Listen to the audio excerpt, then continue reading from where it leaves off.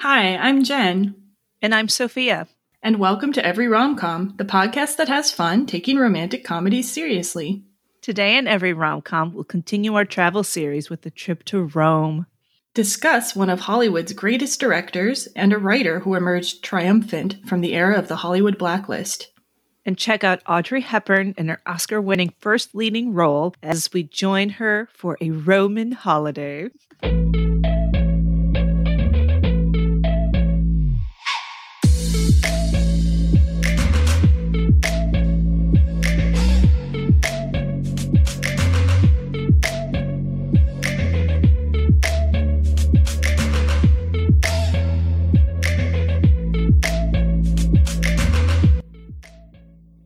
Hey, Sophia. Hey, Jen. So this week we're going to be doing Roman Holiday, and I wanted to ask you, the character in Roman Holiday is kind of running away from her duties for the day, and I was kind of wondering, what would you do if you could run away from your duties today and have some kind of dream trip or excursion? Oh, that's a good question. Honestly, right now, if I could pack a little tote bag with the way I do when I go to a coffee shop with 7 journals and books, as if I'm going to read all of them or not. But I am dying to sit in a coffee shop again. I know some places you can. I don't know quite how I feel about it yet, but that's what I want. Nice. What about you? What would you do? Well, watching Roman Holiday, I was definitely thinking about my vacation I took in Europe. I think it was 2015. And I have 2 versions. The ambitious version is I would go back to Paris and I would have a croissant and coffee in an outdoor cafe and do some people watching. And then I'd go to Musée d'Orsay, the Gustave Moreau Museum, and just walk along the Seine and do all that kind of great stuff. But the less ambitious version of me, I would do the part of our vacation where we went to Lake Starnberg, which is right outside of Munich by train, and just swim in the lake there all day because it's so peaceful and beautiful. So, Oh, wow. Yeah. So those would be my holidays. Unfortunately, both of them would require taking a plane and money and also ignoring COVID. So that's going to wait a while. So I think your dream is a little more achievable at this point. I mean, that's the thing if I could just drop it all today. But, I've got 7 different vacations as well. I think we should ask this question each week during our podcast of travel because it changes. And yes, this whole looking into Italy for Roman holiday, or specifically Rome, made me think of my trip in Italy, which wasn't Rome, it was Northern, when I was in college. And yeah, thinking about all that and how lovely that was. And I'm like, oh, that'd be great. So before we get started today talking about Roman Holiday, I'd just like to remind everyone that you can find us on our website at everyromcom.com, send us feedback at feedback@everyromcom.com, and we're on social media. Our Facebook is Every Romcom Podcast and Blog, our Instagram is @everyromcom, and our Twitter handle is @everyromcompod. And if you enjoy the show, don't forget to rate, review, and subscribe to the podcast on Apple Podcasts so you never miss an episode. And we will have some great episodes coming up in the travel series. Next week, we're going to be taking a direct flight from Rome to Singapore as we discuss Crazy Rich Asians. And in the following weeks, we'll be covering some other great travel rom-com favorites, including Lost in Translation, Romancing the Stone, and more. And just a final reminder that our show features a spoiler-free section at the beginning, and we'll give you a heads up when we start the spoiler section. And now, let's get a taste of the trailer for today's movie, Roman Holiday. She's a princess. She's beautiful. And confidentially, she's a pixie. One night, she's the guest of honor at a glittering state reception. And the very next night... You have my permission to withdraw. Thank you very much. How did this cute little surprise package wind up in Greg's apartment? That's what he's wondering, too. And wait till you see the princess let her hair down, with a whole army turning Rome upside down to find her. Joe, we can't go running around town with a hot princess. Do you want in on this deal, or don't you? And what a deal it is when the princess starts giving Greg the royal runaround. So come along, share their gay and giddy holiday, because all the things happen to them that you'd always hope for on the happiest day of your life. Share the fun as the princess comes face to face with the kind of characters she never bumped into before. Share the glory of a romance as radiant as the Roman moonlight. And share the excitement of the wildest escapade that ever set the Eternal City on its ear. That was wild. Yeah. Well, and they keep calling Gregory Peck Greg, and Yeah, that's that's not funny. his character's name, as if it is, this Yeah. princess is taking Gregford, which it cracks me up to have him be called Greg, Yeah. even though he was, because my husband's Greg. I don't know. I'm like, anyway, wild. It's such a cheesy old time trailer, yeah. And I found a different one that was just as cheesy, so the same kind of style. So gotta love it. Gotta So love bad. So that was Roman Holiday from 1953. The director was William Wyler. Dalton Trumbo did the story. Ian McClellan Hunter and John Dighton did the screenplay and rewrites. And the authorship is a bit complicated, and Jen is going to cover that later in the show. And it was up for a bunch of Academy Awards and won for Best Actress with Audrey Hepburn, Best Writing Motion Picture Story, and Best Costume Design, Edith Head. The legend. This was her 4th Oscar, by the way. Wow. And it was nominated for Best Picture, Director, Supporting Actor, and 4 other categories. So the basic premise is that there's this princess, Princess Anne. She is tired of her busy schedule and wants to escape and enjoy some time on her own. And they happen to be in Rome. And she runs off in simple clothes. But she had a bit of a breakdown earlier, and the doctor had given her some sleeping pills. So she heads out and then winds up half asleep on a park bench. And then in comes the Gregory Peck character, Joe Bradley. He discovers Princess Anne on the bench and ends up taking her back to his apartment. He doesn't know that this is the princess, though, and he tries to pawn her off on the cab driver, and the cab driver is like, no, I can't do that. And so Joe, being a good guy, takes her back to his place and gets her tucked into bed. And the next morning, he finds out that he actually brought home the supposedly sick princess because she's missing at the palace, and they just put out a statement that she's not feeling well. And he decides to get an exclusive story on her day in Rome. And we mentioned that he's a journalist. So at first, Anne goes off on her own, but then Joe follows her and accidentally runs into her. And he and his photographer friend Irving spend the day with her, enjoying Rome and secretly photographing her trip. Yeah, it's a really interesting setup. And Sophia, this was a film that you had kind of brought up as something to cover before we even decided on the travel series. And I'm just interested in, why did you want to cover this film? Like, what kind of feeling do you have about it? Audrey's is a legend, as is Gregory Peck. And I had seen Breakfast at Tiffany's, because that's one of her famous ones. And I was disappointed. Like, I really don't like Breakfast at Tiffany's. And I don't know how I happened upon it. Maybe I was just looking for something else with her, and this story appealed to me. I'm like, oh, okay, princess story. And Gregory Peck, I think the only other thing I've ever seen him in is To Kill a Mockingbird, which, that's breathtaking, and I love it. And I love Atticus, and maybe just wanted to see him do, this romantic comedy. And I love it. I think it's such a sweet story. And I believe them. I think their chemistry is great. I thought it was funny. And for kind of a fairy tale, I think the ending is lovely as well. It just feels very timeless and classic to me. So me, I did not watch this movie until a few years ago. And the first real thought I had about it was we were teaching Korean students presentations. And we were doing presentations on famous world cities and attractions and everything. And they all had to make these PowerPoint slides. A bunch of students were doing Rome. And what I noticed was almost every group of students that did Rome for their presentation had pictures from Roman Holiday in their presentation. And some of them even had like all the pictures in their PowerPoint were from Roman Holiday. Oh, funny. And they were still telling about like, Rome and doing a good job with their presentation, but they were like obsessed with Roman Holiday. And so I was like, what is this about? And you'd also see like sometimes in Korean hair salons on the exterior, you'd see pictures of Audrey Hepburn. Like, I did a little research too, and I guess about at least in Japan, she was a fashion icon. So I think Korea would make sense that maybe she was there too. But people were definitely aware of her.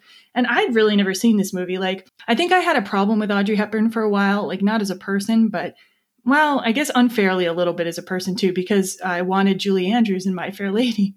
And I was like, she should have gotten that role. And also just, I don't know, like she always seemed like such a cute, like kind of like childish pixie looking woman. And that's not something I related to. Mm-hmm. And so it was hard for me to get into her roles. And then when I finally did see Roman Holiday, I was like, I'm not really sure I like this story. It's about a princess. Like it's like, she seems like kind of, she's fainting. She's like being taken care of by this older man. And I saw Breakfast at Tiffany's, didn't like that at all. The stuff with the cat really bothered me. We won't get into that. And then I saw Funny Face and I'm like, yeah, I mean, some parts of this are good, but like, again, it's this like really young woman with this much older man. And it just wasn't my jam. But then doing the movie for the podcast, I did get a new appreciation for this particular film. And I think it's because learning about some of the other creators involved with it, and then learning a little bit more about Audrey Hepburn's life kind of made me more interested in the movie. But it's still not my natural kind of rom-com. I'm not into royalty stuff. Like it's like that will actually put a barrier up against me liking a movie. So I think you're kind of the opposite. So yeah. It'll be to talk about that later, the royal aspect. But totally. I can see that. And that's totally fair. Yeah. So I guess we've kind of told about our general opinion of the film already. So like you love it. And I was like quite hesitant to being like more appreciative. I would still not say it's one of my favorites, but like there's just definitely aspects of the filmmaking that I appreciate a lot more now. For sure. So, yeah. Mm-hmm. Okay. So, and do you want to say more about it or should I launch into some of the aspects of the filmmaking? Let's talk about that filmmaking.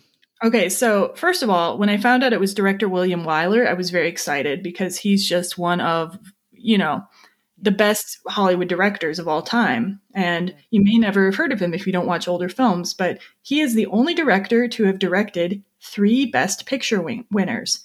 So Mrs. Miniver, 1942, The Best Years of Our Lives, 1946, and Ben-Hur, 1959. And he also won Best Director for all 3 of those.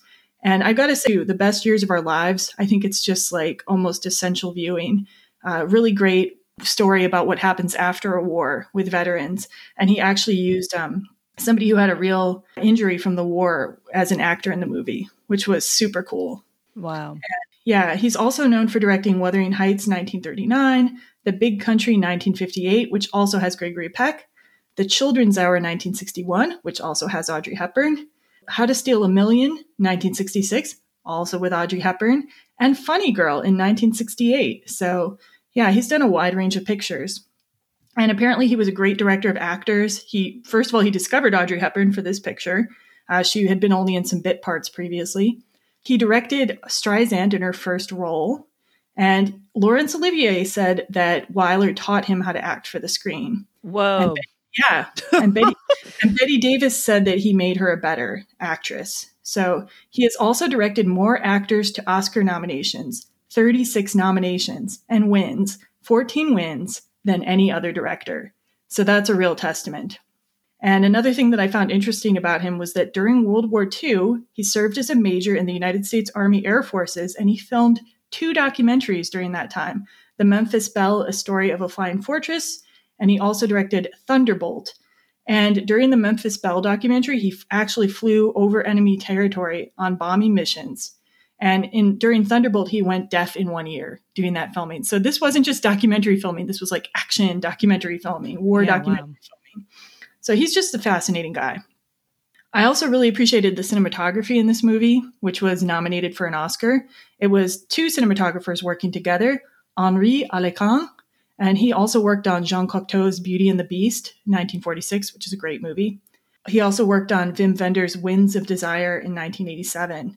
And the other cinematographer on the movie was Franz Planer. And then finally, this brings me to the creator that I was like so excited to learn about. So this, like, I'm apologize if I talk too much about this, guys. In the show notes, you can always skip the creator section if you want to go on to more stuff about just the movie. But this writing situation blew my mind. The writing situation for this movie was created by the Hollywood Blacklist. The story for the movie was actually written by Dalton Trumbo. Dalton Trumbo was a member of the Hollywood 10. The Hollywood 10 was a group of, I think it was mainly writers. They refused to cooperate with the House Un-American Activities Committee in 1947. The House Un-American Activities Committee was trying to find communists in Hollywood, alleging that they were a threat to the nation. And they were bringing people up to testify about whether they were a communist and whether they knew other communists. And they were trying to get people to name names. And it was a situation where, like, if you refused to cooperate, you were in more trouble than if you named names. If you name names, you might be allowed to act again or to write again. But if you refused to cooperate, as the Hollywood 10 did, many of them received jail time. And Trumbo was one of them. Trumbo would not cooperate with the committee. He ended up serving 11 months in a federal prison for contempt of Congress, which is insane. Mm-hmm. And he actually was a communist, but, that shouldn't matter. And he was mainly a communist. He was a communist in an era where he was opposing fascism, Nazi fascism, and he was trying to work with labor unions. And he actually was quite in line with the politics of the time as a communist. This was the New Deal era that was just preceding this. So it's just it was wild how quickly the pendulum swung. It's absolutely fascinating. Like, this is movies, you know what I mean? And to have this happen, and I mean, I don't know what's more strange, being like, name names and call people. Isn't that what was happening with Nazis? Like, who's a Nazi or who's against Nazism so that we can put them in prison. Do you know what I'm saying? Like, this finger pointing and, is just wild. So all the people who refused to cooperate were put on the blacklist. And the blacklist was, you weren't, an unofficial thing in Hollywood where you weren't allowed to hire these people. Your movie would get boycotted by like the American Legion or something, and forget it. So Dalton Trumbo, after he got out of prison, he needed to find a way to make money. So he ended up writing a number of scripts under different names. And Roman Holiday, he gave to his friend, Ian McClellan Hunter. And Ian McClellan Hunter sold the script under his name, sold the story under his name. And there's varying information out there, but I was able to find an account from Ian McClellan Hunter in a 1991 LA Times interview. And according to him, Trumbo wrote the story and a first draft. Hunter sold it under his name. And then Hunter did write some on the screenplay too. And Dighton did rewrites probably. At that point, the script was out of Hunter's hands too. So probably John Dighton did some rewrites on it as well. So it's just a really complicated authorship situation. So when the Oscar was announced for Roman Holiday, obviously Dalton Trumbo was not able to accept it. Funny enough, Trumbo also won an Oscar during the blacklist period under the name Robert Rich for a movie called The Brave One in 1956. And he just kept pumping out movies during that period and getting paid, but just under fake names. Eventually, though, he was able to get screen credit again. And his getting screen credit again was kind of credited for ending the blacklist era. So he was able to get screen credit for Exodus because Otto Preminger insisted on using his writing. And then he was able to get screen credit for Spartacus as well in 1960 because of Kirk Douglas's insistence. So, I think we should also remember these, other creators who helped make sure Dalton Trumbo could be back in the light again, really. Yeah. And then that also opened up Hollywood to stop blacklisting other people, which is great. In total, Dalton Trumbo wrote 71 screenplays. Some of them include 30 Seconds Over Tokyo, Gun Crazy, Papillon. And he also wrote and directed Johnny Got His Gun in 1971, which was based on his own novel that he wrote. A long time ago, he wrote that novel before he was even a screenwriter. And eventually, Trumbo was given credit for his work. He got a posthumous Oscar in 1993, which was given to his widow. And the Writers Guild of America restored his screen credit in 2011. Seems like a long time to wait, but Writers Guild of America West President Chris Kaiser had this to say. It is not in our power to erase the mistakes or the suffering of the past, but we can make amends. We can pledge not to fall prey again to the dangerous power of fear or to the impulse to censor, even if that pledge is really only a hope. And in the end, we can give credit where credit is due. So, that's a good sentiment. I don't know. I think there's still like a certain pressure in Hollywood to have like certain political beliefs. And like, whereas I'm left wing and these days I think right wingers would probably have more trouble in Hollywood, I still don't like that. I still think like the quality of the work should matter more. So I think, the Blacklist period can be informative to us about just being careful not to condemn people for having different beliefs than us automatically, and not to, try to prevent people from working if they're not really actually doing harm with their work. I don't know. It makes me worried though. Well, I wonder like what communist agenda was happening in Roman Holiday. And it was like, yeah. Really? Yeah, I don't see it. Yeah, I definitely don't see it. Other than like Gregory Peck or Joe Bradley freely loaning money to Audrey Hepburn when she needs it. I mean, there you go. Bastard. Oh, man. Yeah. Interesting. And there's a great film right now on Netflix also called Trumbo. So that was released in 2015. So I super recommend that as well. So the creator that this is Roman Holiday is most associated with, though, is, of course, Audrey Hepburn. The more I learn about Audrey Hepburn, the more I like her. So even if I haven't liked all her films, like, she's very admirable.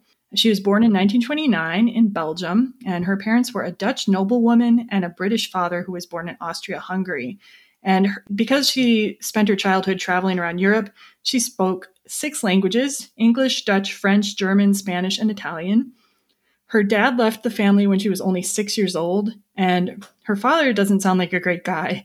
He was working with fascist organizations, and he just left the family. She didn't see him again for years and years, and it was apparently a very traumatic experience for her. She studied in England for a time, but her mother brought her back to the Netherlands because World War II was starting up, and she thought, England might be dangerous for her, and it turned out that England probably would have been better. So her original aspiration was to be a ballet dancer, but World War II, first of all, interrupted that. She didn't really have much training during that time, and she had malnutrition during the war. The malnutrition she experienced was so bad that they were grounding up tulip bulbs to make flour, to make bread. Like, that's the kind of situation they were in. And she saw terrible things during the war. She saw Jewish people being deported to the camps to go to the trains. She became part of the Dutch resistance. She carried messages for them. She did dance performances to raise money for the resistance. And she had an uncle who was actually shot for alleged participation in the resistance activities, and a half-brother who was sent to a labor camp. It was a very stressful time, very traumatic time for her. And UNICEF and the Red Cross actually made a huge impression on her at a young age, because when they came to liberate the country, she was given, a chocolate bar and food, for the first time in a long time, like food that was, sustenance. So that made a lifelong impression upon her. After the war, she had to give up ballet for various reasons. The malnutrition was one of them. But she started taking small roles in screen and stage. And during one of these small roles, Colette, the famous author, saw her filming in the south of France. And Colette handpicked her to appear as Gigi on Broadway, which was a huge deal, right? Mm-hmm. It's kind of a magnificent stroke of fate, I think. Yeah. That's a fairy tale unto itself, being discovered like that. Yeah. And around the same time, William Wyler was looking for an unknown for Roman Holiday. She was only 24 when he found her and during filming. And her co-star Gregory Peck was 37. And her other famous roles, I'm sure our listeners know about a lot of these, but Sabrina in 1954, War and Peace 1956, Funny Face 1957, Breakfast at Tiffany's 1961, The Children's Hour 1961, Charade 1963, My Fair Lady 1964, Wait Until Dark 1967. And then she didn't work for a while between 67 and 76 because she wanted to spend time with her family and her children, which I think is awesome. A hard choice, but awesome. And she did, after that, Robin and Marianne with Sean Connery. And her last movie appearance was in Always in 1989. And interestingly, Trumbo has a writing credit on that. Like maybe he wrote the first screenplay of that and then somebody else redid it, I think. So the most impressive thing to me about her is her UNICEF work. She was invited to be a UNICEF ambassador after attending a UNICEF concert where she spoke about her war experiences. And she took the role of UNICEF ambassador very seriously. Apparently, she studied each country she visited. She traveled all over. She met children, held them. And then she appeared in a lot of media advocating for the children. And apparently, 5 years after she joined UNICEF, because of her publicity and fundraising efforts, the organization had doubled in size. I mean, maybe not exclusively because of that, but they credit her with really helping the organization. And I love this quote from her about UNICEF and its work. Instead of there being a politicization of humanitarian aid, there will be a humanization of politics. Like that was her dream. And I love that. She died of cancer in 1993. And if you want to know more about her personal life and just like a lot of these facts came from this documentary, but there's more in it. There's a documentary on Netflix called Audrey right now. So I super recommend that. She's awesome. Yeah. It's an understatement, but she worked, she made great films, and then stopped and did other things and did beautiful things. Just what a great person. Gregory Peck also has a great reputation, like of being just this caring, soft-spoken, yet this powerful presence and just a gracious human being, which I don't know, it's just like this great love fest on this film of everyone being just so kind and giving. His real first name is actually Eldred. Did I say that right? I don't know. It's spelled Eldred. Who knows? Eldred. And it's a good thing he got rid of it. Put it that way. He got rid of it because it was hard to say. Yeah, can you imagine in the trailer, Eldred, da-da-da-da. Yeah. She meets Eldred. Yeah, it wouldn't have happened. Good call on Gregory Peck's part. He was born April 5th, 1916, and he was initially a stage actor. Before that, he had previously pursued teaching in medicine. His first film credit is in 1944 in the lead role in the film Days of Glory. And he had 4 Oscar nominations for Best Actor before Roman Holiday, The Keys of the Kingdom, The Yearling, Gentleman's Agreement, 12 O'Clock High. And I really want to see Gentleman's Agreement. That one, like, when I'd heard about it before, and then when I was reminded of it, I'm like, oh yeah, I always wanted to see that one. So maybe what's it about? It's about a man who pretends, I don't know if he's a journalist again, but for some reason he's pretending to be Jewish and to see what the experience of anti-Semitism in America is like. Oh, yeah. So he often did those, issue pictures like about political situations. Yeah. I love that. Other important roles before Roman Holiday include Spellbound in 1945, Duel of the Sun in 1946, The Gunfighter in 1950, and The Snows of Kilimanjaro in 1952. And as far as Roman Holiday goes, he specifically asked for top billing with Audrey Hepburn, even though it was originally going to be introducing Audrey Hepburn. He recognized her talent, and if you have the DVD, or we will have a link to this Remembering Roman Holiday kind of making of video on YouTube, where he talks about it just being, it would just be, make no sense. It would just be ridiculous if she was not top billing, if she was just an introduction, he would say we would look foolish. So, I just appreciate that and think that's lovely. And some important roles after Roman Holiday: Big Country in 1958, The Guns of Navarone in 1961, Cape Fear in 1962, and later took a supporting role in the 91 remake of Cape Fear. And then my favorite, To Kill a Mockingbird in 1962, which he won Best Actor for, The Omen in 1976, and The Boys from Brazil in 1978. And just to say that he was nominated for Best Actor a few times before winning for To Kill a Mockingbird. That was his winning role. And he died at the age of 87 in 2003. Yeah. great actor, and I'm kind of ashamed by how few of his films I've seen. So I got to get back into these old movies again. Okay, so I love Eddie Albert. I don't know why this took me until now to figure out who he was. As I've watched Roman Holiday in the past, I'm like, man, that guy who plays Irving, he's been in everything. He's so familiar to me. What has he been in? Well, he really has been in everything. He had a huge career. And he's Green Acres. That's what I know him from. I'm like, duh, Soap.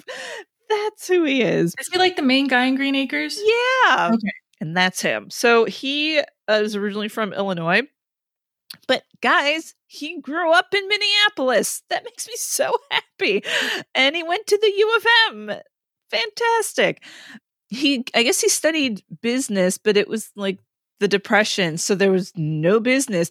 And I want to know, when you go to school for business, what then, and there's nothing to get into work-wise, where you think, I'll go be a nightclub singer. I'll go be a trapeze performer, because I guess that's what he did before. Wow. Yeah, I don't know. And like, I think he sold insurance and stuff like that. Do all kinds of odd jobs. But he became one of the first television actors. And in 1936, he wrote and performed in the first teleplay called The Love Nest.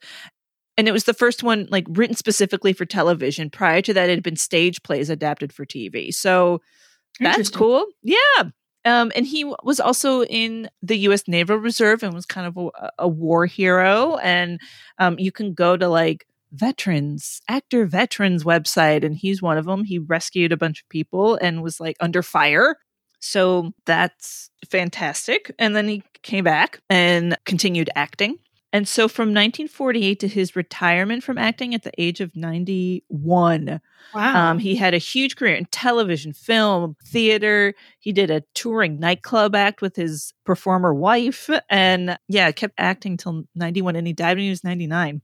Part of getting his role in Roman Holiday, he also worked with William Wyler previously in the film Carrie in 1952, and Wyler just felt like he was going to be perfect for this character of Irving.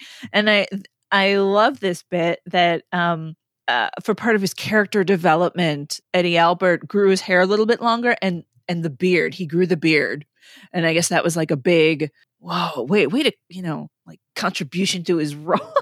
Because he was always clean shaven and like shorter hair. And I dig it. I think it really works for this kind of bohemian, freelance photographer dude living in Rome, It fits the character really well.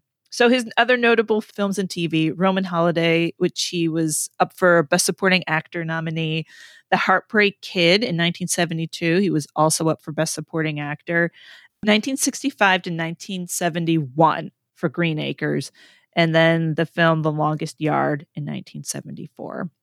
Cool. Yeah. I didn't realize he'd done so many things. That's awesome. Tons and tons and tons.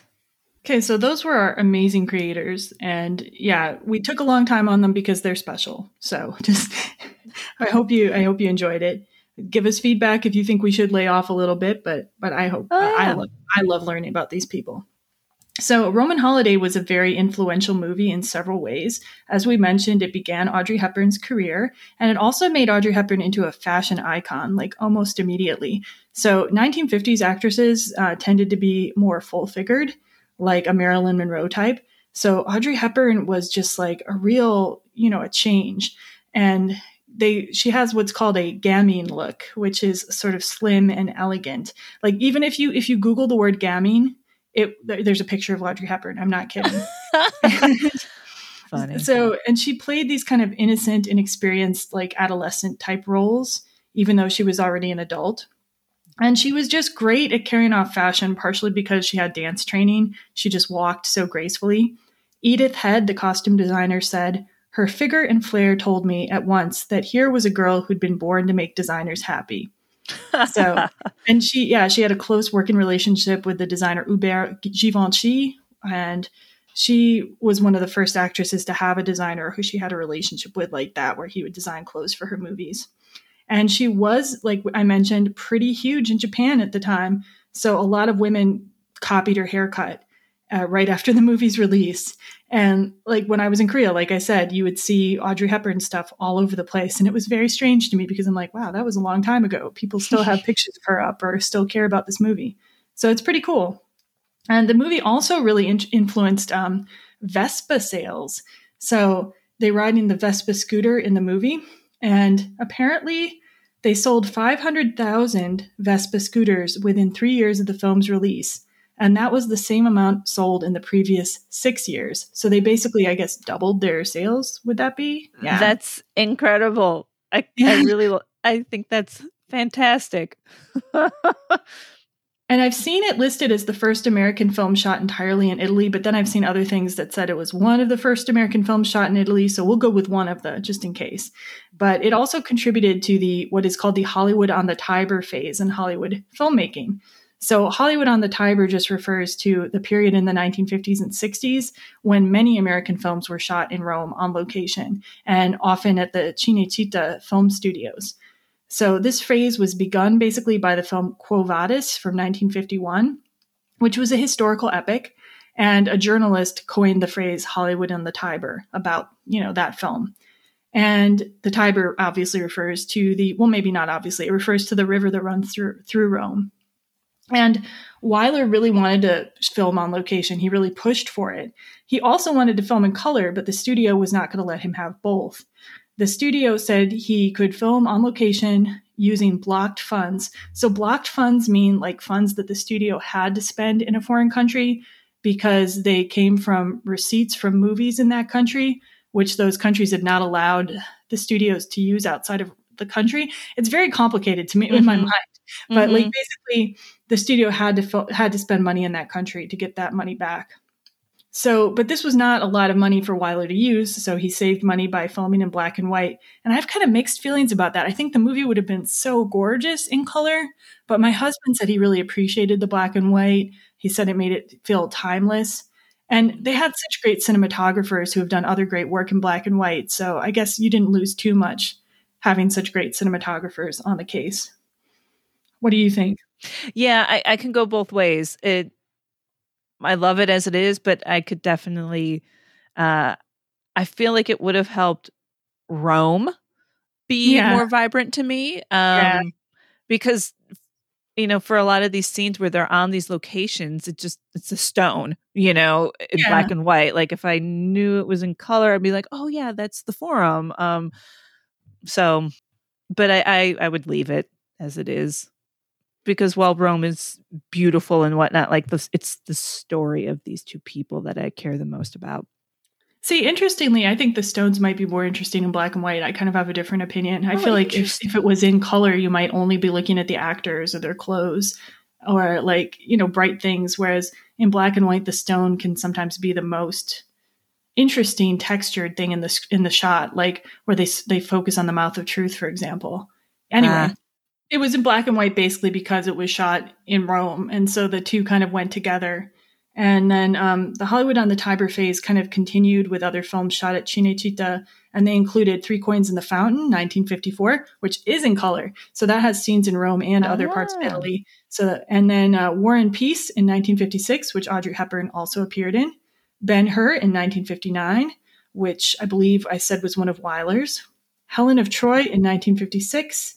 Francis of Assisi in 1961, Cleopatra, the infamously kind of over-budget film in 1963, and The Agony and the Ecstasy in 1965. So this was a really interesting period of film.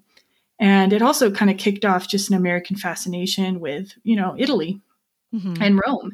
So, and that fascination seems to continue, and maybe it has been there for a long time. Like there are so many romantic films like set in Italy.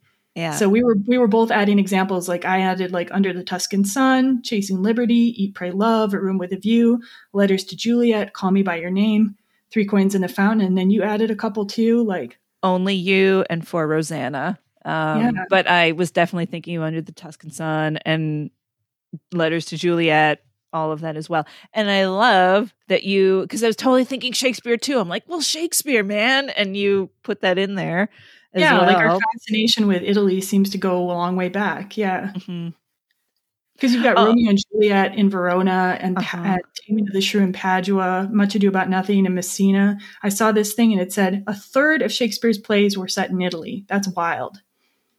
I've been to Verona, and here it is, this story that's made up. These people weren't real. Like, you go to Verona and there's this little statue of Juliet that everybody touches her boob, and so it's polished, shiny, and there's a balcony that you can go up and be like, look, I'm on the balcony. That was her balcony. It's not her balcony. It's nobody. I don't know whose balcony it is, but like, this is such a tourist attraction because it's just so famous. I would also add another film. It's old. It's from 91. It's That's not old. Enchanted April. Did you ever see Enchanted April? Yeah. It's based on a novel too, though, which is an older novel, I believe. So yeah. There you go. Yeah, they're show, rainy, gloomy England, and they run away to sunny Italy. Makes sense. Maybe that's part of it. Like, the sun is part of like the romance, maybe the feeling of letting go and abandon and not having to be bubbled up. I was thinking about I could definitely do that, but why not Portugal then? You know what I'm saying? Like, nobody runs away to Portugal. And I'm wondering, and not that Portugal isn't beautiful or doesn't have history, but I wonder if, because it's got so much history and influence, that's part of the charm. I'm going to pin it on Shakespeare. I'm down with that. Sure. Yeah. So some basic facts about Rome. It's the capital of Italy, and the Tiber River runs through the city. It was established April 21st. How do we know that? April 21st? I don't know. In 753 BC. And according to legend, Romulus and his twin brother Remus founded Rome on the site where they suckled by a she-wolf as orphaned infants. Totally happened.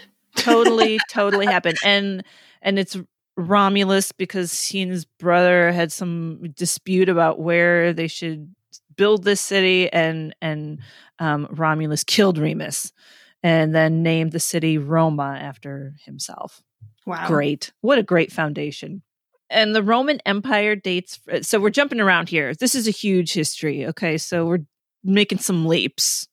Go with it. Roman Empire dates from 27 BC through 476 AD. Augustus Caesar announced himself the first emperor in 31 BC, and the empire ended with the fall of Constantinople in 1453 CE. And CE is the same as AD, right? I believe. I think so. Yeah. I don't know why there's two different ways of expressing that. In 1871, Italy is united as one country because Rome had previously been a separate state, and Rome was made the capital. In 1922, Mussolini took over, and during World War II, it was bombed, but declared an open city, giving up all defenses to avoid further destruction on August 14th, 1943, and Allies took over the city in June 4th, 1944. In 1946, the Italian Republic formed, and women gained the right to vote. Heck yeah. You know what's so interesting to me about this, though, this movie, was when I was watching it, just realizing that it was shot so soon after World War II. Yeah. You know? Yeah, like, for real. Everyone in that movie had probably had that in their mind on some level. And it's quite amazing that they were able to make it so that Rome didn't get bombed, and to do the open city, because think of all the things that could have been destroyed, really. We're going to talk a little bit now. We're going to try kind of a new thing. We're going to try to talk about some of the locations in Roman Holiday, while also giving you a little something about the story in Roman Holiday. And at some point during this description, we will start a spoiler section. We will give you a warning on that. So this movie is really, Rome is a star of the movie too. Like, in the opening credits, even, there's just like shots of different famous places in Rome, and really striking. Wyler really took advantage of the location shooting, and it seemed like kind of almost like a loving travelogue of a trip to Rome. And I got the feeling like I was traveling vicariously with Princess Anne on her, fun Roman holiday. So Sophia's going to tell us a little bit about where Princess Anne is at the beginning of the movie. So there's the the ballroom scene, and her bedroom was filmed at the Palazzo Boccaccio. And it's beautiful. So that was used as the palace, and it's still a palace, and it's used for weddings and an events venue. So you can go and see that still. Yeah. So she's, like I said, there's this kind of ball where she's meeting all these dignitaries, and we have that scene. And then it's her bedroom scene where, she's going through her agenda with her secretary, lady in waiting, and she breaks down, having to be like, yes, no thank you, charmed, I'm sure, and the whole deal. And she's exhausted. She's been on a tour of all these countries, and she's at her wit's end. And they bring in the doctor, and he gives her some sleeping medicine. I was also really struck by, at the ball where she's meeting all the dignitaries, how they show her feet under her gown, where she's trying to take her feet out of these high heels and like just relax her feet, and then she loses one of her shoes. It's kind of like the first sign that this is not working for her right now. Yeah, and that it's such a big deal. Like, and here's where the fun comedy bit comes in. Like somebody sees that the shoe is, out, and they're trying to contact each other by looking at it with their big eyes, and they're like, get the thing.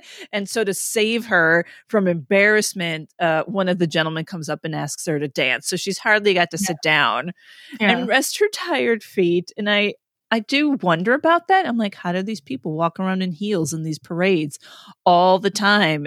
I can't. So the interior, as Sophia said, was shot in the Palazzo Boccaccio, but the exterior of Princess Anne's, I guess, embassy, where she's staying, is filmed at the Palazzo Barberina. We are guessing on these pronunciations, but I think we're right. And that is a Renaissance palace that was built in 1633.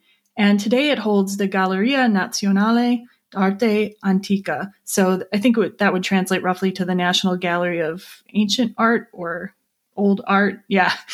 Anyway, it's a museum now.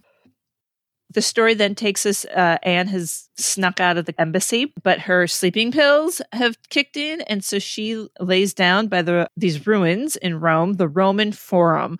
And it's at the northwest end near the Arc of Septimus Severus and the Temple of Saturn. And this is where Joe discovers her and tries to get her to wake up, and puts her in a cab and tries to get the cabbie to take her. And he's like, no, I'm not going to do that. I can take her to the police.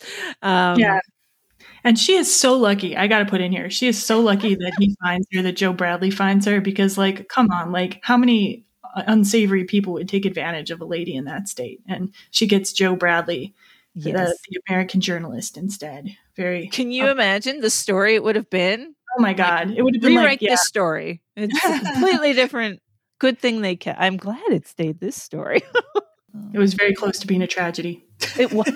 It can turn at any time. I'm glad it didn't turn. Yeah. And so Joe realizes he's going to have to deal with this girl himself if he wants her to be okay. So he takes her back to his apartment, which is at the Via Margutta 51, which is a street in Rome, kind of a famous street. Sophia, you said that you looked it up on Google Maps. Yeah. So, it's the street, and then you go into a little courtyard, as they have in Europe, and they're beautiful. And so it looks like a series of apartments, and then there was a little art gallery as well. Nice. And it's located, the Via Margutta is kind of in the tourist center of the city. It's located between the Piazza di Spagna and the Piazza del Popolo. And Federico Fellini also used to live on the Via Margutta at 110. So there's tourists still come, to look both at his house and to look at Via Margutta 51. Yeah, pretty cool. Yeah, I would do it. I'd stand there, get my picture. And this fountain, the Trevi Fountain.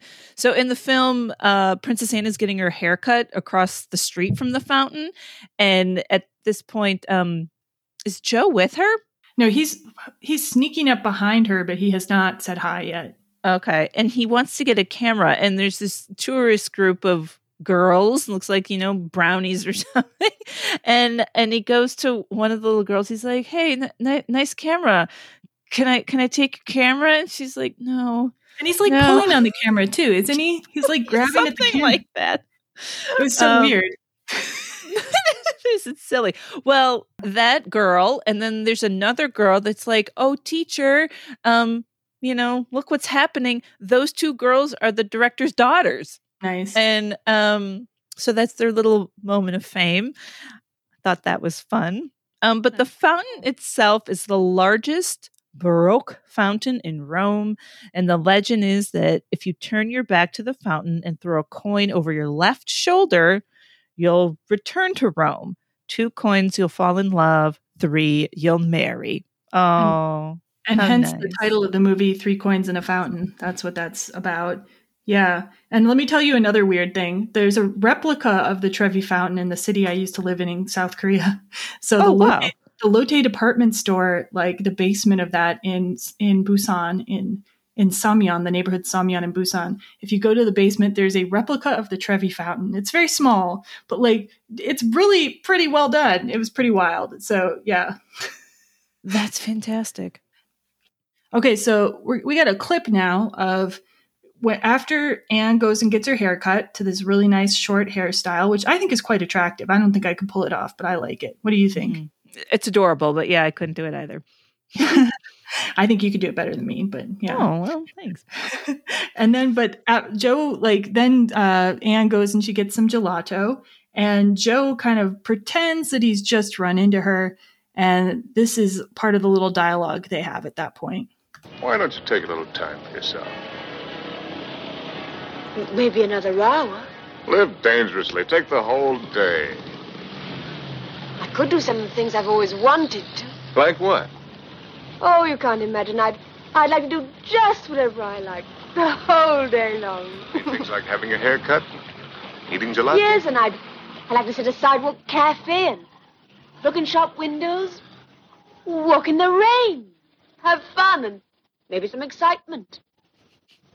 Doesn't seem much to you, does it? It's great. Tell you what, why don't we do all those things together? But don't you have to work? Work now. Today's going to be a holiday. But you don't want to do a lot of silly things. Don't I? First wish, one sidewalk cafe coming right up. That's kind of a charming bit of dialogue, I thought. Mm-hmm. Yeah. She's just so, and look in shops, sidewalk shops and a little bit of excitement. It's so funny to me. It's like, over the top, but so charming at the same time. But this staircase, this Piazza de España, the Spanish steps. The piazza is not the staircase, though. That's the name for the square at the bottom of the steps. Okay. That wasn't clear to me. Thank you. Sorry. So that's okay. So that's where she's eating her gelato, and it's named from a Spanish embassy that was once nearby. It's 135 steps and the widest and longest staircase in Europe. How about that? I would do it. Oh, Anne has changed her name as Anya Smith, and she has told Joe the story that she's, left school and she's hanging out with Joe. Irving has come on the scene. Joe called Irving to come take photographs. And with his tiny little cigarette lighter camera, which I really liked. That was very James Bond touch to this whole movie. Yes, very spy camera. It's fantastic. And I like what you said here. Joe tells Anne that he's a fertilizer salesman. Fertilizer salesman. Joe tells Anne that he's like a fertilizer salesman, and it occurred to me that that's hilarious because it kind of would imply that he's selling shit. Because fertilizer isn't always shit, but sometimes it is. And so I was like, yeah, I think that was on purpose. And he's always doing that. He's always BSing people in the whole movie. He BS's his boss, pretends that he was at this, princess viewing that he didn't go to, because she wasn't there. I love it. He's full of bullshit the whole movie, and he pretends to be a fertilizer salesman. Oh, and then there's that really funny bit of business too in this scene where Irving does not know that he's not supposed to recognize the princess. Yeah. And so Joe has to keep kicking him and spilling things on him to prevent him from revealing that he's a photographer and that Joe's a journalist and that like she looks like, yeah, it's hilarious. Yeah, I agree. A little corny, but hilarious. Yep. And they go to a cafe. Oh, that's already at the cafe. They're at the cafe, and she has her first cigarette. And that cafe these days is a store. It's a fashion store. You can't go to that cafe. That sucks. Yeah, then you see them start to ride around Rome on a scooter, and you see them ride past the Colosseum, and then you see them visiting the Colosseum as tourists. And the Colosseum, most people know about the Colosseum already, but like just to review, it's the largest ancient amphitheater ever built. It was finished in 80 AD, and it, of course, was used for public spectacles like gladiatorial battles, animal fights, executions, all that exciting stuff. Yeah. And then they get back on the scooter and she drives. Yeah. And she's not a good driver. And her and Cher from Clueless. Well, it's the police following them and they get arrested. Well, they get taken to the police station and they get out of being arrested because Joe shows them his journalist papers. Yeah. And they claim that they're on their way to get married. And I liked that they did this scene without sound, where you don't hear they're miming the explanation. They play like the little da da da da marriage music when he's telling that part, and like, I like it because like I feel like that would have been a really tedious explanation otherwise. What do you think? Yeah. Oh, I think it's really sweet the way they do it. You without words, you get what's happening, and it's meant to be funny, and gets the job done in a very playful way. And then they happen upon the mouth of truth. Ooh, I love this part.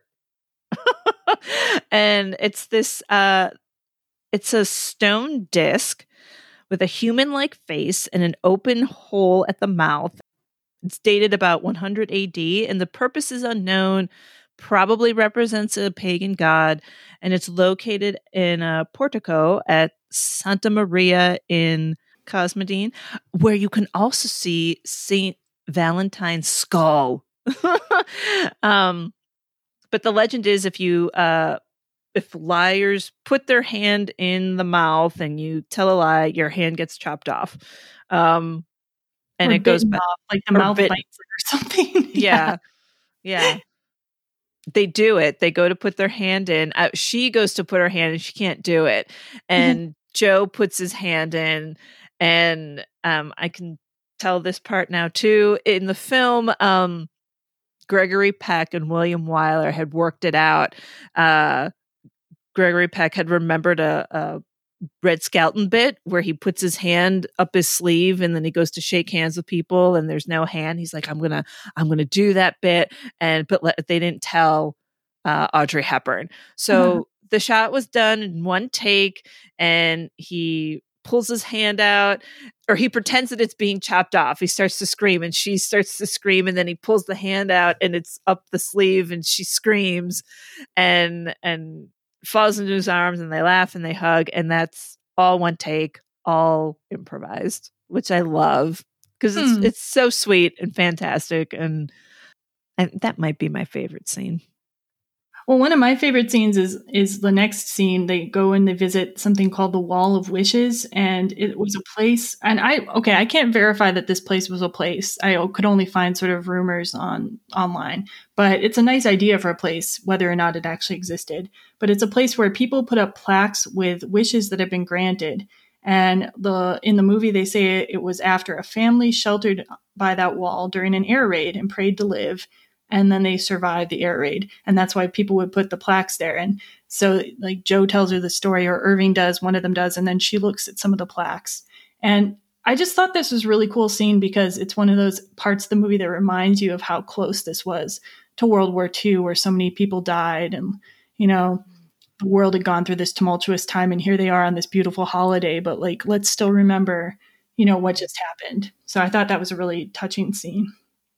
And then they make at that point, okay, we're now going to go into the spoilers okay section, everybody. Like, because we're nearing the end of the movie. All right. And we don't want to ruin things for you. So if you want to get out now. And they're at this wall of wishes, and Anne expresses the desire to go dancing that night. The barber who cut her hair had told her about and invited her to dancing at a place called Castle Sant'Angelo, a barge near there. And they decide to go. And today the barge is no longer there. So you can't do that, but you can still visit the Castle Sant'Angelo. I forget what was there. Do you know what was there? Was it a museum again? Probably. Yeah. Everything's a museum. Yeah. And they go dancing, but then bodyguards get sent to find Anne and try to take her back to the palace. And this is like also one of my favorite scenes. How about you? Yeah, I love it too. I love this idea of, dancing at this river barge with those lights. And in fact, we've made our backyard a little bit like this because I wanted it to look like from the film, where we have Greg built a kind of a floating deck, and then we have those outdoor bulb lights, and it makes me think of this part of the movie. Wait, floating deck? Is it like floating on water, or what is a floating No, deck? it's just like a step off the ground. But I've heard them called floating decks. It's just it's not like attached to the house. It's not. Yeah, I'm not up on my deck vocabulary, so I you have a barge out in your backyard, and I was like, I got to see this. Wouldn't that be great? So I have my little dancing deck with my fun lights, and then it just becomes this fun fight scene, and that's hilarious. Yeah, and I thought it was really cool that like everybody's like participating. Like Jo is helping her fight off the bodyguards. Irving is helping her, and then the barber helps her too. Like she had been dancing with the barber for a little while, and then she actually hits one of them with a guitar. Which I'm like, oh, that poor person's guitar. I'm always thinking about things like this. I'm with you. I'm with you. I'm like, no, it's his livelihood. Yeah. So then Jo and Anne end up jumping into the river because they're kind of at a dead end where they're going to get caught by the security guards otherwise. And after they get out of the river, they're sitting on some kind of embankment and they kiss. And that's their, first kiss scene. And most likely the first time she's ever kissed anyone. Yeah. How sweet. And then they go back to his apartment and dry off, and she's wearing his clothes again. She was wearing his pajamas earlier, and she expresses a desire to cook for him. But then they hear the radio report about her people being concerned for her health, and she knows that she's got to return to the palace. And Jo goes with her, but they stop a little bit before the gates because she doesn't want him to see where she's going. Yeah. Even though he knows. And they say their goodbyes, kiss again, and off she goes. Yeah. So sad. And then the next day, Jo's boss comes by, and like Jo has decided he's not going to run the story on Anne, so he's pretending to his boss that he doesn't know anything about a princess, and like, no, like I don't have anything, like I don't have any story. And then Irving comes by and with the pictures, and he's like, "Hey, you got to see these pictures of Smitty," which is their nickname for Anne, and then Jo has to again spill things on Irving and kind of kick him around like to get him to shut up because he doesn't want to do the story anymore. And the boss is all disgruntled. He's like, "I know you guys have something. What are you doing?" And it's a pretty funny scene as well. Yeah, and then we get to the last scene at the Palazzo Colonna Gallery, which is today a museum. But this is where Anne does a press conference with all the press, and Jo and Irving go, and Jo makes a comment implying that her secret is safe with them.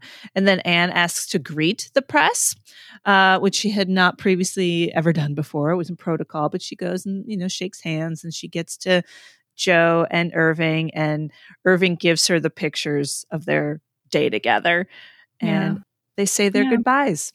And Jo walks down this long gallery that, since it's a museum, you can go and be in that gallery. Yeah. And so we're also going to include, we've done this whole kind of tour of the sites they went to kind of verbally, but we'll also include a link that has a sample tour of Roman holiday sites in the show notes. So if you want to look at that for yourself, for your own reference, maybe in the future when we can all travel again. Mm-hmm. And then Sophia had looked at some, do you have something more to say? Yeah, I was just going to say, I added some places I would go if I were to go to Rome.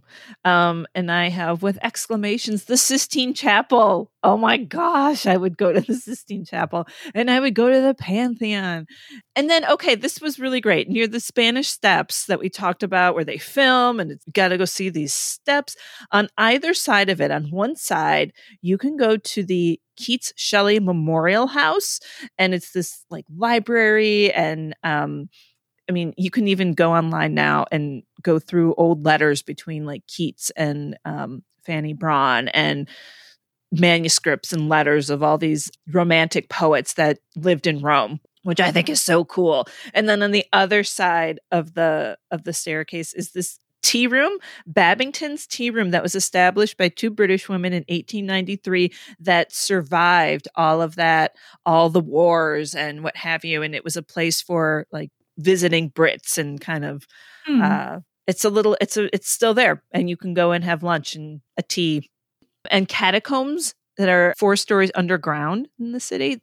I would also go to St. Peter's Basilica. And okay, I was like, where was Da Vinci out of Italy? Florence, really. But there is this place called the Leonardo da Vinci Experience Museum, and it's like 5 stories, and each story has something different about Da Vinci, where it's an interactive museum, and they've created his inventions, and you can like touch them and like make them work and stuff like that. Like that sounds like a lot of fun, and I think that like my kid would enjoy that. Yeah, like if I were to go with yeah. And then here's something that I also think is very cool. They have a floor with all of his paintings reproduced with the same kind of paints and paper materials from 500 years ago. Wow. Like all of his works redone in one space, which I think is also very cool. That is cool. Yeah. So it might kind of be tourist trappy, but it could also be worthwhile. So anyway, those are just things I would add onto my visiting Rome list. And like I was going to say that probably one of the main things to do in Rome would be to eat the food, but I was looking at the local foods and they're like, as a vegan, probably not the best for me. But I was thinking, we've been thinking about maybe doing Eat, Pray, Love, and it's making me want to do Eat, Pray, Love more in the travel series, just so we can talk about some of the foods. But we'll see. We'll see. I'm down with that. So leaving the location, which is amazing.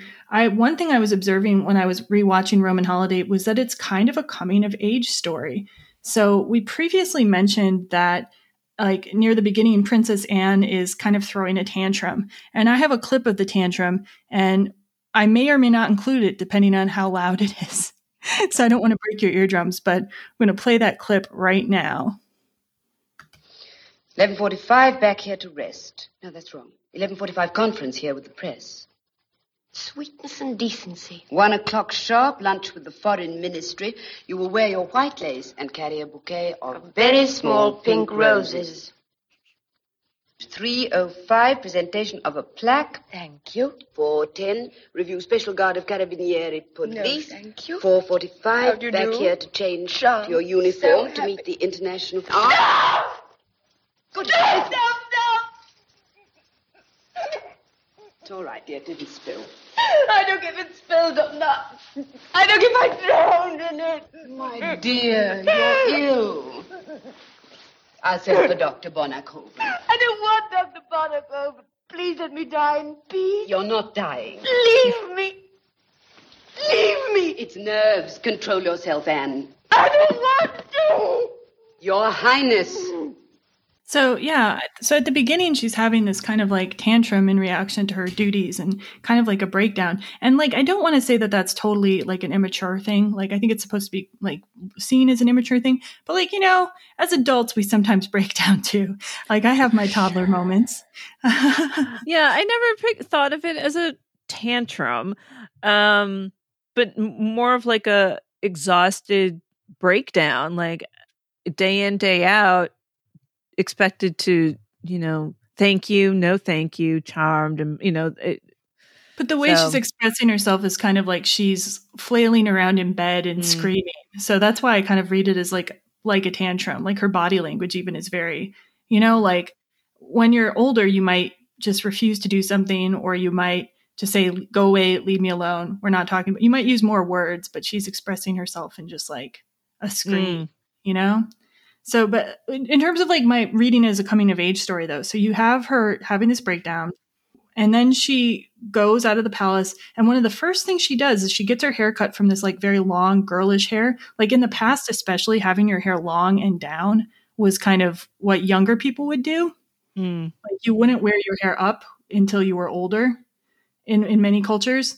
And she gets this stylish shortcut. She looks at the barber window, and there's all these like elegant, sophisticated ladies, independent ladies with their short haircuts. And she sees one of those ladies come out of the barber, and then she decides right then, like, I'm going to cut this hair off. So that's her first step, I think, towards like coming of age. And then when she's with Joe, she has her first cigarette, one of her first things. She does her first time driving, I would think, if that's how she's driving. Yeah. She had just spent her first time alone with a man the night before. And then later she has her first kiss with Joe, I would imagine. And they even fake get married. Like they even pretend that they're going to get married. Like they don't really get married, of course, but they tell people they're getting married, which is kind of a symbolic step towards growth. And then finally, like they're in Joe's apartment when before she hears that announcement about like her people are worried about her. And she's expressing to Joe that, I want to cook for you. I know how to sew. I know how to, clean house. I know how to do all this stuff. I've just never had a chance to do it before. And he's like, maybe I need to move to a new house with a kitchen. And it's like she's expressing the desire to step into what in the 1950s would have been the mature woman's role. But instead she realizes she can't do that. And she has her duty to the country instead, which is also maturity, though, because she is at that moment making a choice to return to her duty. She's not just doing what other people tell her, going along with what she's instructed to do, giving the correct answers. She's making a choice to take on her role. And when she returns then to the palace, she refuses the milk and crackers. She sends her attendants away. She won't answer their questions about where she's been. And then finally at the press conference, when they ask her, what is the part of your tour you've enjoyed the most? Like she's supposed to be like, each in their own way was beautiful. But instead she finally says, Rome.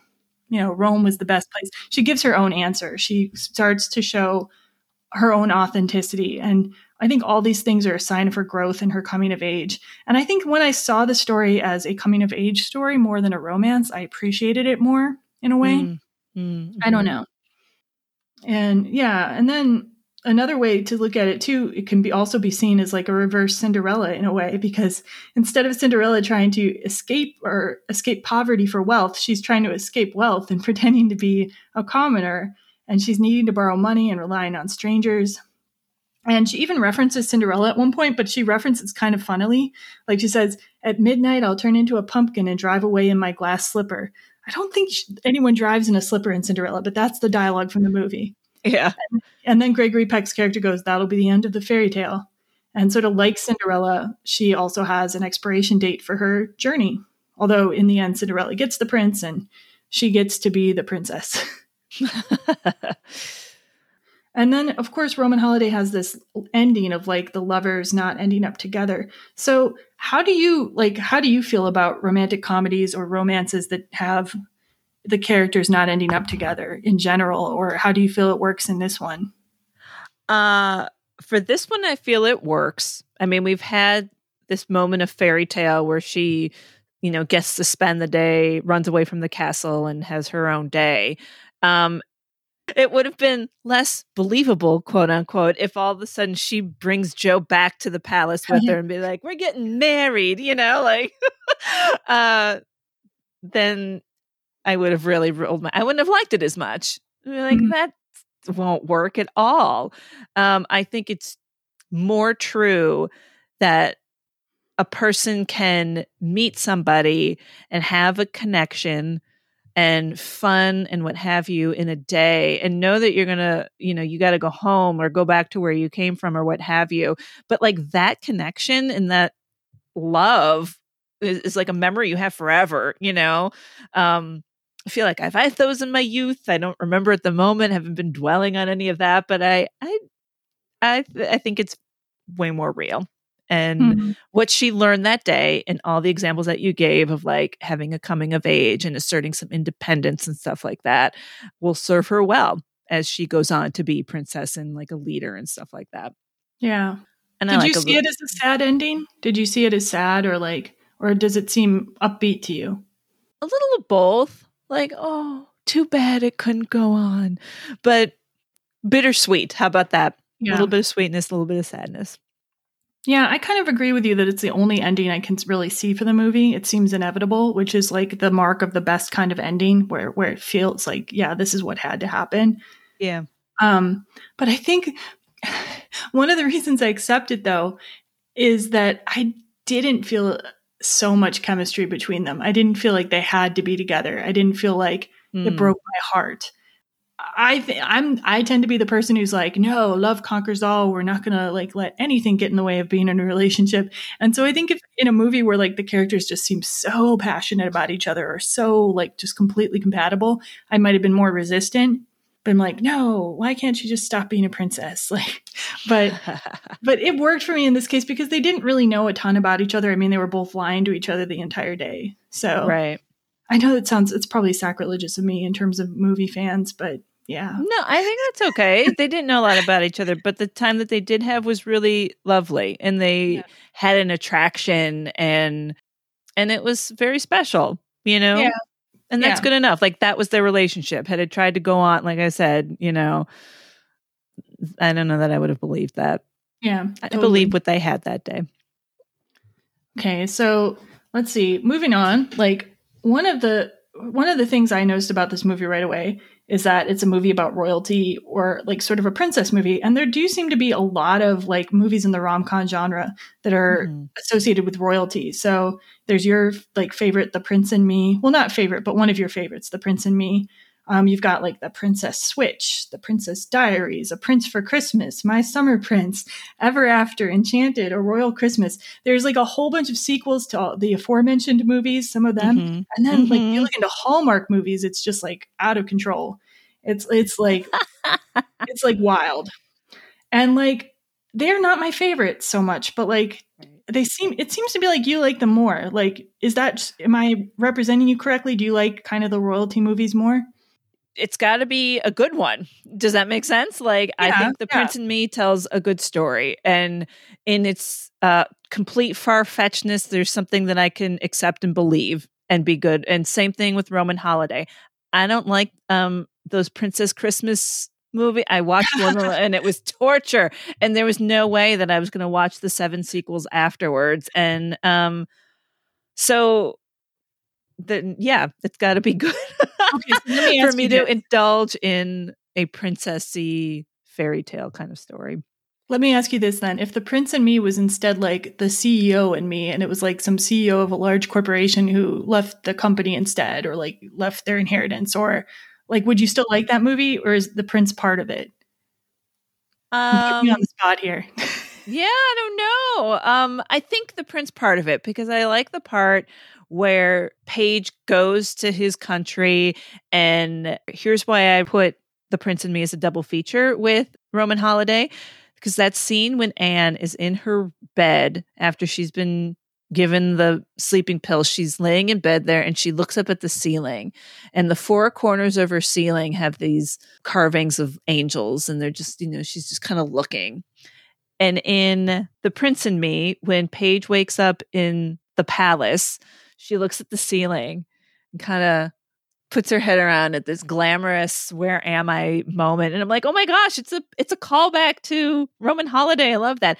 And this idea of like, oh my gosh, beautiful clothes. And then the queen takes her into the jewel room, and oh my gosh, I could wear these jewels. Like, that sounds cool and exciting. But like in reality, right, the assistant comes in and starts giving her schedule. And like when she's allowed to call her parents after she does a public this and that, she's like, I have a schedule. What?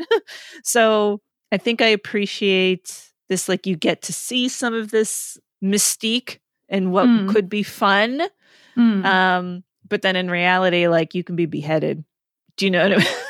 See, I don't have like I don't care about royalty. I've never been someone who cared about royalty. Like, I've never followed the royal family stuff, only as much as like by seeing headlines occasionally, you know, right. You might notice it.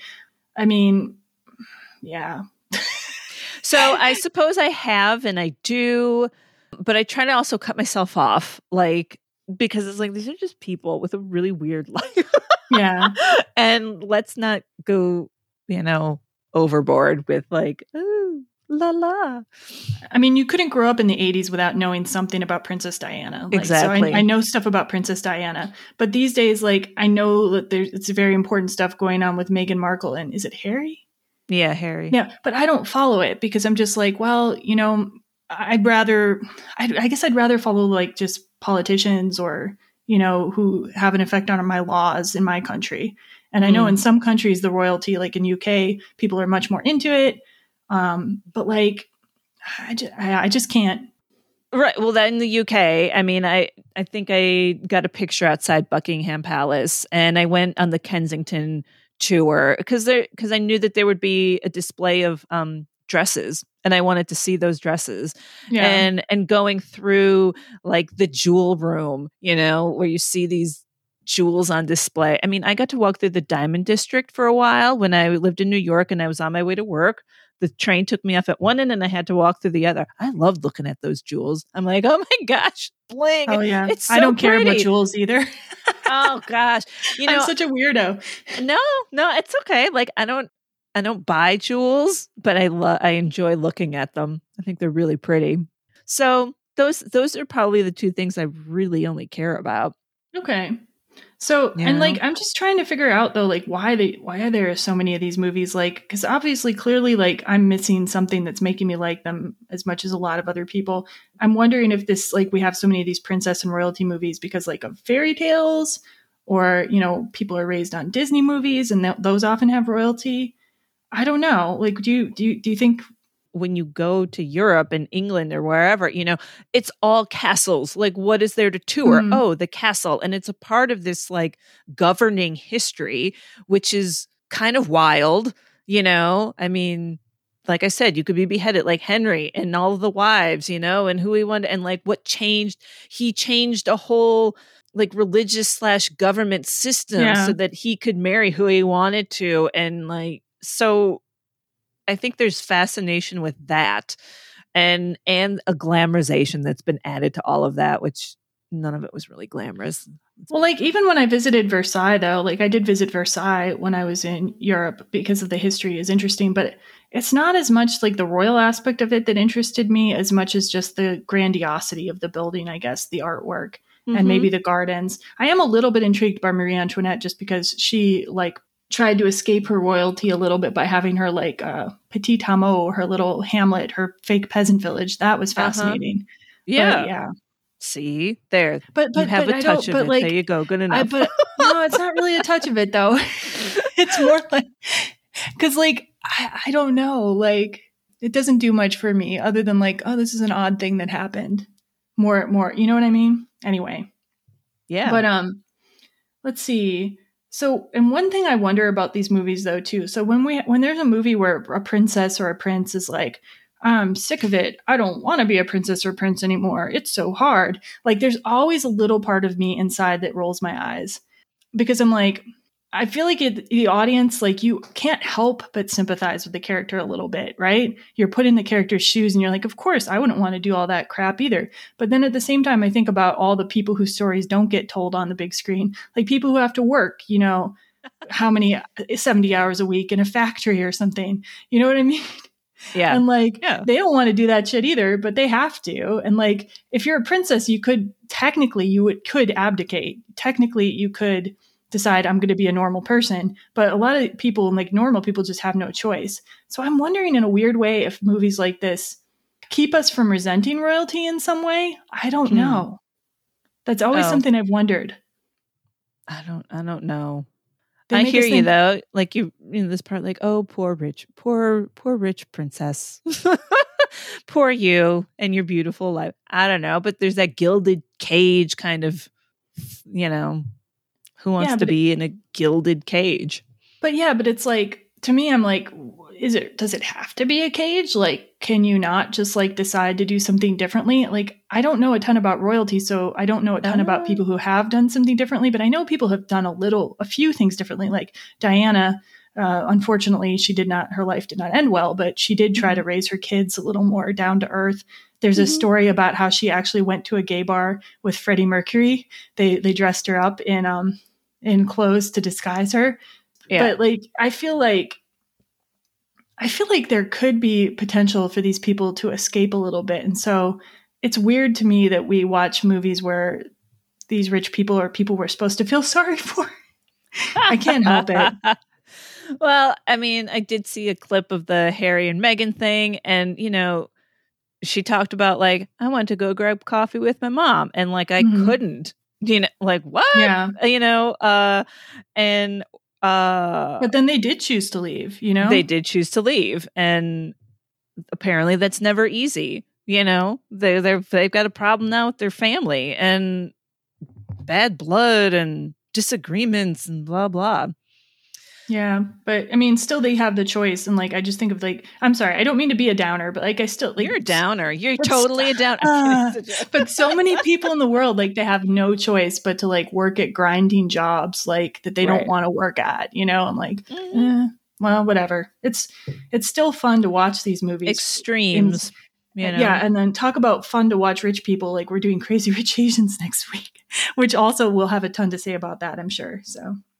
Yeah, and then you said something about being somebody who doesn't know about the royals, you said something about Princess Margaret. Can you tell me? So when Roman Holiday was made, it was during it was over a couple years at least of Princess Margaret, Queen Elizabeth's sister, who was in a relationship with this man Peter Townsend, who had worked for the family for years. And they were in love and wanted to get married and whatnot. But, a lot of the verbiage was because he was a commoner, she did, it was frowned upon, blah, blah, blah. Well, he was divorced. That was part of the bigger deal. Mm. And there was a whole church and, what Queen Elizabeth could allow and whatnot. So essentially she couldn't sanction this marriage for her sister. And so in the end, Margaret chose her duty and did not marry this man. Later on, she did marry somebody and still got divorced, her own self. And then Queen Elizabeth's three of her four children got divorced, and, two of them remarried. So it's just humorous to me, this we can't because of, you can't do that. And then, your rules aren't working out. Yeah. But the press from that was very helpful to Roman Holiday. This idea of a princess going off on her own and falling in love outside the norms of what's expected and what have you. So before we get to double features and such, I just wanted to share some information that our good friend Karen Carlson Snyder researched for the podcast. Originally, she was going to be with us, but she was unfortunately not able to be. And she is actually a film archivist. So I hope I do justice to her information. I also looked up a little bit about it in Variety as well. So Roman Holiday was given a Blu-ray release in September 15th, 2020 by Paramount. And they had a lot of trouble, unfortunately, with the restoration. And for a number of years, they couldn't even do it because they didn't have the technology, because apparently the original nitrate negative had a lot of damage to it. And some of it was because of the printing process in Italy. Since the filming was on location, they couldn't use their regular labs for the dailies and prints. And there were different standards in Italy. So the original negative had a lot of damage. And then apparently they had lost the original negative too, but they had a fine grain that had been made from the negative. I don't completely understand everything I just read. I'm sorry.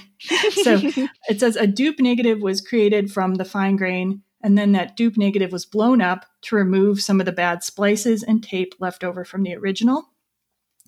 And then they went back and they digitally remastered each frame. And the modern software lets you go frame by frame and remove the damage without affecting the original grain of the film, according to Karen. And the picture was done by Technicolor at ProTech in LA. The audio was cleaned up by the Skywalker Sound and Deluxe. Apparently, there was no original multi-track audio elements, so they could not do an upmix. and they had to stick with a mono soundtrack. So thank you, Karen, for like researching this information. I wish you could have been here to share it with us, but hopefully at some point in the future we can have her on. She is a great film lover and a great friend of ours. Yeah. So finally, we will end with our double feature ideas. I have like way too many. I'll try to keep mine short, but yeah. So my first double feature idea is It Happened One Night, and that's because it's another story, an older movie, and a story of a reporter trying to get a scoop on, in this case, just a rich girl who's escaping from her normal life. And so it's another romance. It's a charming movie, and I recommend it. Clark Gable and Claudette Colbert. Oh, cool. One of my first ones, as I already said, is Only You. It's with Marissa Tomei and Robert Downey Jr. And she is a very free-spirited, whimsical romantic who gets her fortune told as a teenager and then years later believes it has come true. And she runs off spontaneously to Italy, where she thinks this fortune and love is going to come true. And along comes her best friend and sister-in-law, played by Bonnie Hunt, and adventure and love ensues all over Italy. Another location is San Gimignano, which my husband has been to and loves and says is so beautiful, and I want to go. And they do a scene at the Mouth of Truth and harken back, and they even say from Roman Holiday, which is pretty sweet. So. Nice. So my second double feature recommendation, I recommended before as a double feature with Leap Year, but it's really applicable to this too, because in Chasing Liberty, the movie I'm going to recommend, the first daughter of the United States wants to escape to travel around Europe, and a bodyguard that she doesn't know is a bodyguard is sent after her, and they end up having a romance, but he is deceiving her and she's deceiving him. It's a very similar situation of enjoying a European vacation with two people who are hiding their identities. Oh, and part of Chasing Liberty is also in Venice. So not Rome, but still in Italy. And I have highly recommended The Prince and Me. You guys, it's not that great. I've talked about it so much as if it's the best film ever. It's not, but I enjoy it. And it has this prince running away from his duties and then going back to his duties and being made better for his time with this girl, Paige, who wants to be a doctor, and her farming family are just down to earth and give him a taste of like what the average person is, hoping for and looking for in their work and whatnot. And I just think it's very sweet. Another sweet one with, as far-fetched as it is, a touch of believability that I can accept and be like, that would really happen. Not really, but that's what I would say. Anyway, go ahead. So I'm going to lump two of mine together because I'm kind of recommending them for the same reason. So there's two movies that were shot soon after Roman Holiday in Italy. One of them, Three Coins in the Fountain from 1954, was shot partly in Rome. And the other one, Summertime, 1955, with Katharine Hepburn, was shot in Venice. And the reason I'm recommending these two movies, so the stories are a little bit dated and at times a little bit like cheesy even, but like you get to see Italy of that era in color. Like the way when you're watching Roman Holiday, I think modern viewers kind of almost long to see something in color, right? So you get to see that 1950s film stock applied to Italy in both Summertime and Three Coins in the Fountain. They're both love stories. And I don't know, I like those old style kind of retro 1950s movies, even if the plots are a little dated. So both I think worth checking out. It's also worth mentioning that I used to think Katharine Hepburn and Audrey Hepburn were like cousins or something. This lasted for a long time. I was like, they must be, but that's fair. That's fair. Okay, this other film that I recommend is called For Rosanna. But when I tried to look it up, a different title came up called Rosanna's Grave. I'm like, what the heck? When did it change? So I know it as For Rosanna, and it has Jean Reno and Mercedes Raoul and Polly Walker, and it's a about this husband and wife living in this small town in Italy. She is terminally ill, and she wants to be buried in the cemetery next to a loved one. But there's only a couple plots left, and Jean Reno's character is the comedy part. So funny. He is trying to keep everybody alive so that his wife can have this plot. And hilarity ensues, and completely far-fetched, like putting a body on ice and then having to thaw it out. And oh my goodness. It's really funny. And I love all the Italian actors and the rest of the cast that pop up, and it's a fun flick if you can, rent it from the library, what have you. And it's a lovely love story as well. Cool. Mm-hmm. And then I've just got two more, and they're both on Netflix right now. The first one is Trumbo from 2015, and it tells pretty accurately, I've read, the story of Dalton Trumbo around the time of the Hollywood blacklist and writing Roman Holiday, and then afterwards. And it was really excellent. It stars Bryan Cranston, and Diane Lane plays his wife. And you'll recognize a lot of other famous faces in the cast as well. Really touching movie. Really enjoyed it. Super good. So that would be really interesting if you wanted to know a little bit about one of the creators of Roman Holiday. And another one of the actors in Roman Holiday, there's currently a Audrey Hepburn documentary called Audrey on Netflix, just came out a little while ago. It's a 2020 documentary, and just a lot of really great information about Audrey's, especially her personal life in that movie. So if you're interested, if you're a fan of hers, I think it's a don't miss documentary on Audrey Hepburn.